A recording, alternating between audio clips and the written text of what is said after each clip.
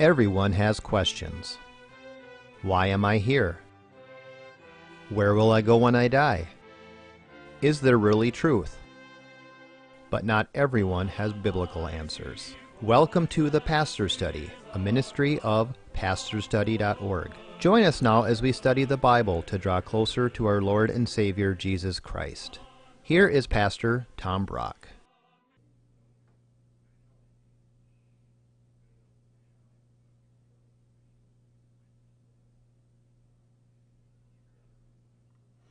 Welcome to the Pastor's Study. Our question for today is a crucial one. Is repentance necessary for salvation? Tragically, a few years ago, 2009, the Evangelical Lutheran Church in America voted that they will now ordain practicing homosexual pastors. In other words, you don't have to repent to be saved. And sadly, the United Church of Christ, the Presbyterian Church USA, and the Episcopal Church in America are doing the same thing. Since that horrible decision, gratefully, many people have left the ELCA Lutheran Church. You should too, if you're still in an ELCA congregation. I took a walk through St. Olaf College a few months ago, an ELCA Lutheran college. I saw a big sign up, Healthy Homosexual Relationships Seminar, and all the students were invited to it. Then, this last summer, 35,000 ELCA Lutheran teenagers went to New Orleans for their big teen convention. This should grieve you. Listen to this. This summer, 35,000 teenagers gathered for the ELCA Lutheran Youth Gathering. Speakers with radical theology addressed the teenagers. One was Pastor Andrina Ingham, who distributed condoms in her church with the words associated with the Lord's Supper, "This is my body given for you. This is a condom given for you. Use it." Another speaker was Pastor Nadia Bolz-Weber, who promotes same-sex unions and last year presided over a name-changing ceremony for a woman who changed her sex. And now that he/she person is on their way to becoming an ELCA pastor. Amanda Nelson, a lesbian who is on her way to becoming an ELCA pastor, represented her Lutheran seminary at the youth gathering, and she wrote this. I attended the national gathering, etc. The significance of a queer woman representing an ELCA seminary has not passed me by. Every night there has been a speaker that has spoken for the need of the inclusion and empowerment of lesbian, gay, bisexual, and transgendered people to the teenagers. Persons such as presiding bishop Mark Hansen, who's very liberal. It's been amazing to see the response from the young people. 35,000 young people from around our nation erupting in applause at the mere mention of LGBT inclusion. I've been speechless. I've had tears running down my face. I've sat back in awe. I've been so incredibly grateful that the decision the ELCA made years ago has finally we've experienced such an explicit welcome, a welcome extended to every queer identified person. Ay, ay, ay. And the ELCA and the PCUSA Presbyterians and the United Church of Christ and the Episcopalians are saying, you don't need to repent. We're saved by grace, so you can still live the homosexual lifestyle. You can get an abortion. Hey, we're saved by grace. Is it true? I believe we're saved by grace alone, not by our good works. That's biblical. Is it true, therefore, you don't have to repent? We're going to find out what the answer to that is by going to a man by the name of John the Baptist. Would you take out your Bible? Turn with me to the Gospel of Luke, Luke chapter 3, and let's discover, because we're saved by grace alone, does that mean repentance is unnecessary? Let's see what we learn. Let's pray first. Oh, Father, we want to pray for people watching this show that have not yet left erring denominations for a good denomination. Lord, there are good alternatives for Episcopalians, Lutherans, Presbyterians. There are good branches of those denominations left. We would pray that these churches that have gone astray would repent, but it doesn't look like they're going to, so we pray that you empty them out and move people into good churches. And God, speak to each of us now personally about our need for repentance. In Jesus' name. Amen. Luke chapter 3, starting at verse 1. In the 15th year of the reign of Tiberius Caesar, when Pontius Pilate was governor of Judea, and Herod was tetrarch of Galilee, and his brother Philip was tetrarch of the region of Iturea and Trachonitis, and Lysanias was the tetrarch of Abilene, in the high priesthood of Annas and Caiaphas, the word of God came to John the Baptist. So it's about 30 A.D. Let me tell you 2 lessons I learned from all those difficult names. Number 1, Christianity is an historical religion. It's based on historical facts. You know, that's not true in Buddhism. If you say to a Buddhist, I don't think Buddha really ever existed, he would say, doesn't matter if Buddha existed. It's the teachings of Buddhism that matter. But you say that to a Christian, if Jesus didn't literally get born, live the perfect life we couldn't, if he didn't die to pay for our sins and rise from the dead historically, our religion's a sham. So our religion is rooted in history, and if it isn't, it's a joke. But the second thing I learned from all those difficult names is this. Sometimes God lets evil men rule. The villains in the Gospel of Luke are going to be Pontius Pilate, the governor, it's going to be King Herod, the king, and it's going to be Caiaphas, the high priest. 3 evil men, and eventually some of them will kill Jesus. The question is, God, why do you allow evil people to rule? Why do you allow a Hitler or a Mussolini? Lord, why do you now in America give us a pro-abortion, a pro-homosexual marriage president? Why does God allow this? Well, I think the biblical answer is, you get the government you deserve. This happened to the Jews in the Old Testament. They kept going after idols. So in 586 BC, God brings in the pagan king Nebuchadnezzar to invade and enslave the Jews. And they got the government they deserved.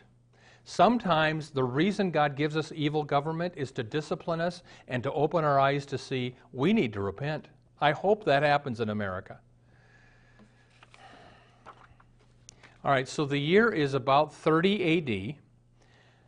At this point in history, the bad guys are ruling Palestine, but let's see what happens next. Verse 2. In the reign of Ananias and Caiaphas, the word of God came to John the Baptist, the son of Zacharias, in the wilderness. Here's the next lesson. Sometimes, let me say this first. Let's not skip over this. It says the word of God came to John the Baptist. Those are huge words. Don't skip over those words. Do you know about the 400 years of silence between the Testaments? The last book of the Old Testament was Malachi, written about 400 BC. Then there's 400 years of silence until about 30 A.D. Now the word of the Lord came to John the Baptist, and God broke his silence of 400 years by sending John the Baptist to preach. Huge, huge, huge thing that happened. So here's what I learned. Sometimes God is quiet for a long time. I mean, sometimes you don't see God moving in your life at all, and you wonder, God, are you up there? And he is up there. He's just being quiet. And, you know, what I think God does when he's quiet, he's looking to see, will we follow and read his written word? Or will we be looking for words of the Lord and visions all the time? You know, I believe God gives us words of the Lord. I believe God gives us prophets and visions and stuff. But normally he doesn't. Normally he's quiet, so we don't trust in visions or dreams or something. We're trusting only his written word. And let me say this. The written word of God takes precedence over any vision or dream. If you have an angel float into your bedroom tonight telling you to do something, check it out against the Bible.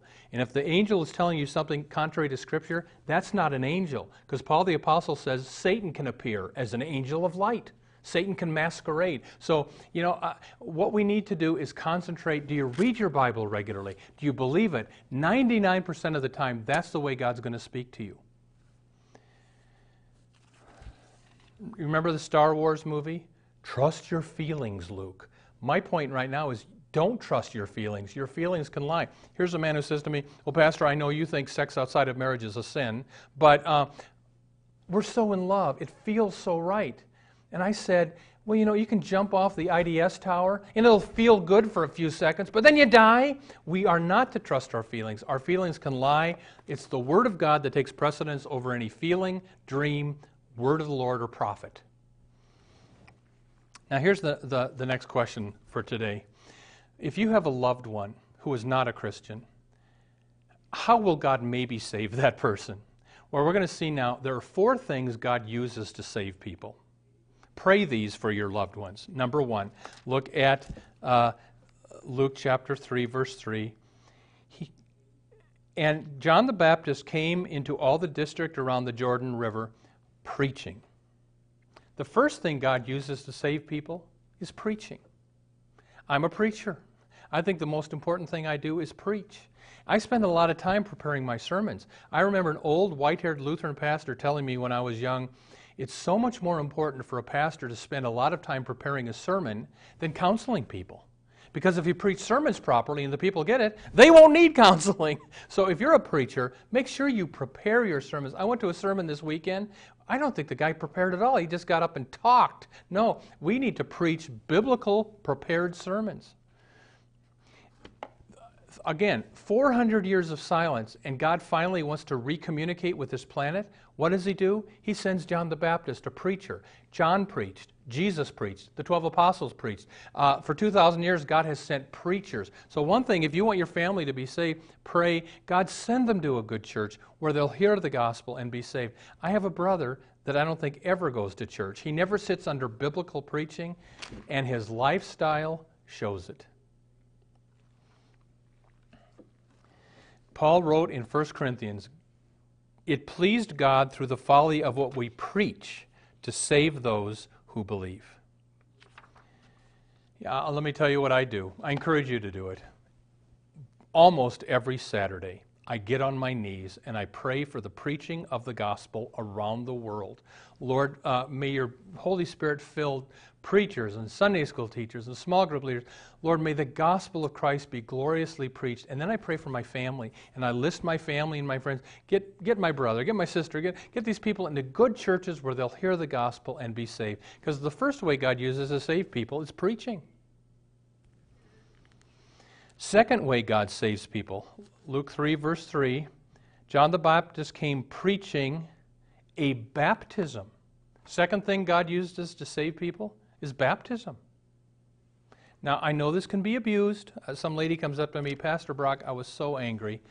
My uncle was a godless man, never went to church, had no relationship with God, but the priest put him in heaven at the funeral because he was baptized as a baby. Is that right, Pastor Brock? And I said, no, that is not right. Jesus said, he who endures to the end shall be saved. Baptism is the beginning of Christian life. It's not the end. And if all you had was baptism and then spent the rest of your life rejecting Christ, you're not saved. So I know this baptism can be abused, but don't throw the baby out with the bathwater. Baptism is a wonderful thing. It's a big deal in the New Testament. They're always baptizing people in the book of Acts because God uses baptism to save people. 1 Peter chapter 3, verse 21. Baptism now saves you, it says. Look at Titus chapter 3. Through the washing of regeneration, we are saved. Acts chapter 2. God gives us the Holy Spirit through baptism. So here's my point. Don't overdo the importance of baptism. It's not your immediate automatic ticket. Hitler was baptized. Mussolini was baptized. We don't think they made it. But don't underdo the importance of baptism. Through baptism, we receive the forgiveness of sins, the Holy Spirit, Acts chapter 2. Just wonderful things happen in baptism. If you've never been baptized, start going to a good church and say, Pastor, I need to get baptized. Because God uses baptism to save people. Third thing that God uses to save people. Luke 3:3, John came preaching a baptism of repentance. The third thing God uses to save people is repentance. Now, what is repentance? Well, I'm going to read the next verses, and twice a word pops up that defines repentance. See if you can catch it. Luke chapter 3, verse 4.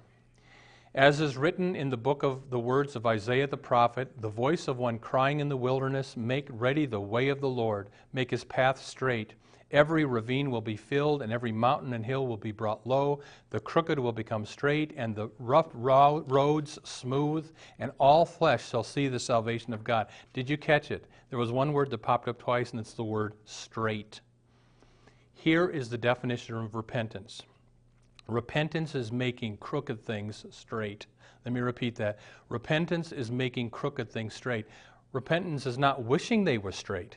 Repentance is not being sorry they're not straight. Repentance is making crooked things straight. I'll give you an example. When I was 17 years old, one of my first jobs, I sold toys at Montgomery Ward's toy department in Omaha, Nebraska. They promised me a raise. They never gave it. So one day I stole some merchandise, about $20 worth of stuff. Didn't feel guilty at all. Went to college. 3 years later, I'm sitting in this Christian seminar, and the preacher says, you know, if you've stolen money, as a Christian, you should reimburse it. And boom, the guilt hit. And I asked God to forgive me. Now, were crooked things straight? Not yet. So I went home to Omaha. I went to Montgomery Ward with $20, and I went into the headquarters, and I said to the secretary, you know, my name's Tom Brock. I used to work here, and I stole, so here's the money. No, we need to get the manager. And I started sweating. And the manager comes in. My name is Tom Brock. And I gave him the money, and he looks at me, and he says, you must be religious or something. And I said, well, I'm a Christian. And he said, my parents are Christians. And you could tell what I had done did something to him. So you know what? Repentance is not hoping they're straight or being sorry they're not. It's also making things straight. So here's a young woman. Her father sexually abused her as a child. Her father goes to church regularly. And I said to her, did he ever apologize to you for what he did? And she said, no. And I'm thinking, Dad, go to church all you want. Until you apologize, crooked things are not straight. I mean, I was worshiping in a church service some time ago, and while we're worshiping, it comes thundering into my head, that joke you made earlier this week really hurt that woman. And I was, okay, Lord, I'm sorry, please forgive me. Were crooked things straight? Not yet. And that week, I went to the woman, look, when I made that joke, I'm sorry, would you please forgive me? So repentance is not just hoping things are straight, it's making things straight. Maybe you need to write a check and reimburse some money that you've taken from someone. Maybe you need to go apologize to someone. That's called repentance. And let me just say this too. Sometimes the whole church is crooked and needs to be set straight. I have a friend who was a Lutheran pastor in a small town in Minnesota. The president of the congregation's daughter was living in sin with her boyfriend in the house next door to the church. Everybody knew about it.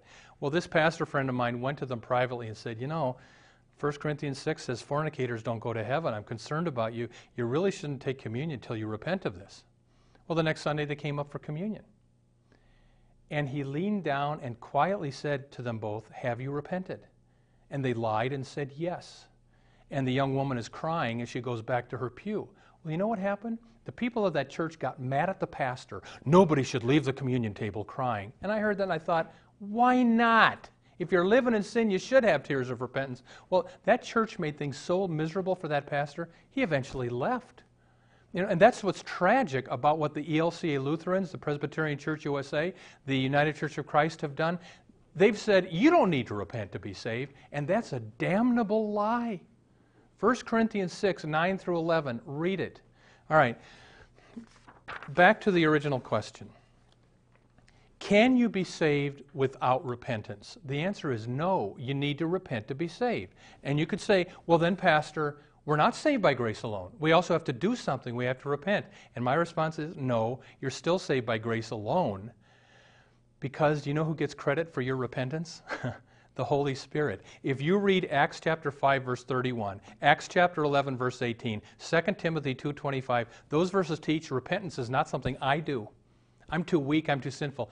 Repentance happens when the Holy Spirit comes into my heart, and the Holy Spirit works in me repentance, so God even gets credit for my repentance, so salvation is still 100% the grace of God. I mean, I heard somebody say once, and it makes great sense, we are saved by grace alone, but grace never is alone. It always changes the human heart. I'm not talking about perfection. We won't be perfect till we're in heaven. We'll be struggling with sin till we die. But have you repented? Is the direction of your life, we're talking about direction, not perfection. Is the direction of your life toward Christ? Then you're saved. If you have no repentance in your life, then you haven't been saved by the grace of God alone, because we're saved by grace alone, but it never is alone. It always changes a life. So let me just summarize this. If you have a loved one who isn't saved, pray they get a good preacher. Pray that God will get them baptized if they're not. Pray that they will repent. The last thing God uses to save people is the last thing John did.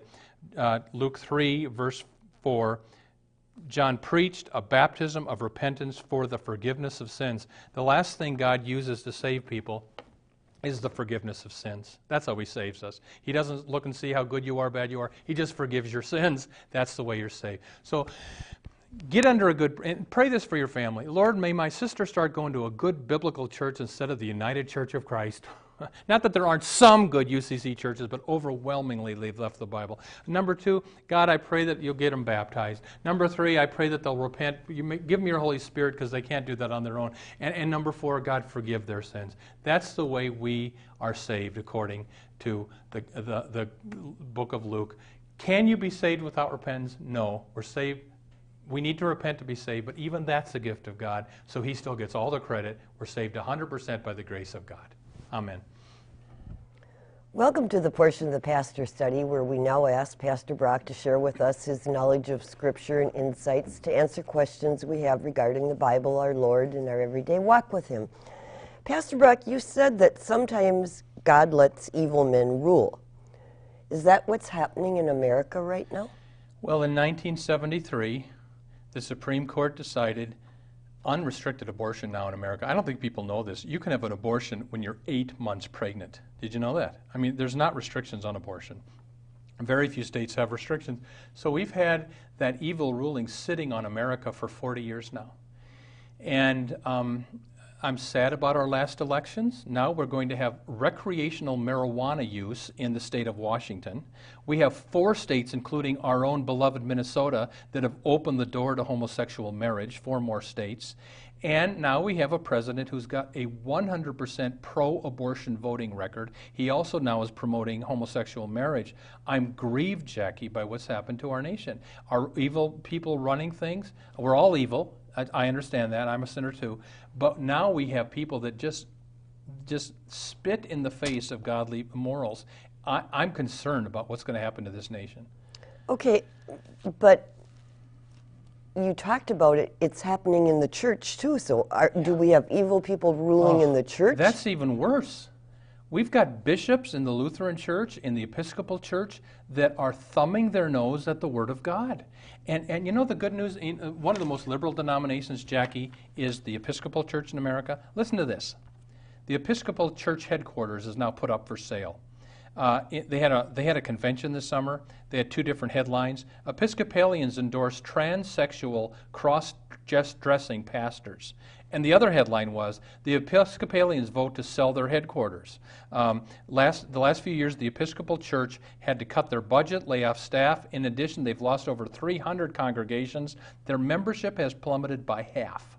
That's a lot. It's a lot, and they had this expensive headquarters in New York. Now they've got to sell it. Hallelujah, they've got to sell it. I don't want my family or friends to go. I mean, again, there are some good Episcopal churches that are still in the Episcopal Church, but not many. You got to hunt them down, and God bless those Episcopalians that have left the Episcopal Church in America and have joined, I think they call it the Orthodox Episcopal Church, something like that. There are good alternatives. Again, I'll say a lot of people watching this show go to an ELCA Lutheran church. Sorry, I know you love the people and you've been there for 50 years and that's where your friends are. I wouldn't give a penny to the ELCA. Join some good Missouri Synod Lutheran Church or a Lutheran Free Church. There's good alternatives out there, but I wouldn't support this thing that is defying the Word of God. Okay. Pastor Brock, you talked about the importance of preaching, but how does a person find a church that is preaching what it should? Yeah. You know, I get this question a lot. How do you know if it's a good church? And I think it's easy. I really do. Jackie, you go to a church and you listen to the sermon, and if something smells funny, it doesn't sound biblical, that's your main key. But often, the sermon does not show off what the pastor believes. So you got to just shake hands and say, Pastor, can I just have 3 minutes of your time? I'm looking for a church. Can I ask you just 5 questions? Number 1, do you believe the Bible is the infallible Word of God? Number 2, do you believe Jesus is the only way to heaven?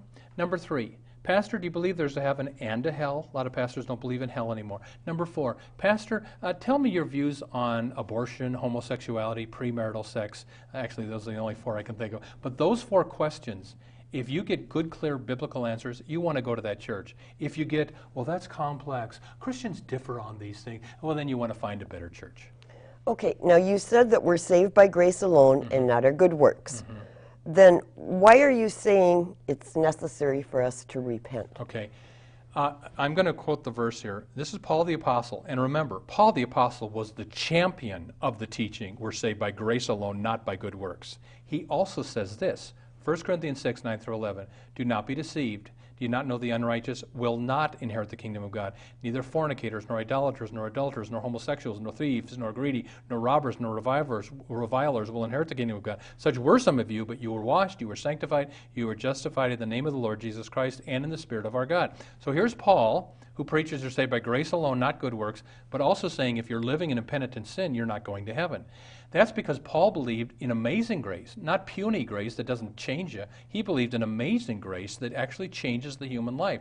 And Jackie, we all sin and struggle with sin as mature Christians, but there's a difference between living in impenitent sin and sinning and repenting and getting back with the Lord. If you're living in it, Paul would say you're not saved by grace alone. So, Pastor Brock, what happens when a person is baptized? Good. 5 things. Okay. The Bible says, be baptized and you shall receive the gift of the Holy Spirit. So you receive the Holy Spirit. It says in the book of Acts, be baptized, calling on his name, washing away your sins. So we get our sins washed off. People say, yeah, but why baptize babies then? Because they don't have sin. Oh, yes, they do. We're all born in sin. Romans chapter 5, we all inherited sin from Adam and Eve. So we get our sins washed off. We receive the Spirit. It says we were baptized into Christ's death and resurrection. What truly saves us ultimately is Jesus' death on the cross. But through baptism, we get baptized into that. 4 things that happens in baptism. So we get, in baptism, you get your sins washed off. You get the Holy Spirit. You get Jesus put on. It says in Colossians, as many of you were baptized have put on Christ. So those are some of the blessings. Well, we're out of time. I'd like to go further with this, but thanks for being with us this week. We pray that God would be with you, granting you his richest blessings until we're together again next time. Thank you for watching The Pastor Study. You can watch more of our programs at pastorstudy.org. We are on the air preaching the gospel of Christ because of our generous support of you, our viewers. Would you consider supporting our ministry? You may do so at pastorstudy.org. Or write The Pastor Study, P.O. Box 41294, Minneapolis, Minnesota 55441. May the blessing of our one triune God, Father, Son, and Holy Spirit be with you today and always.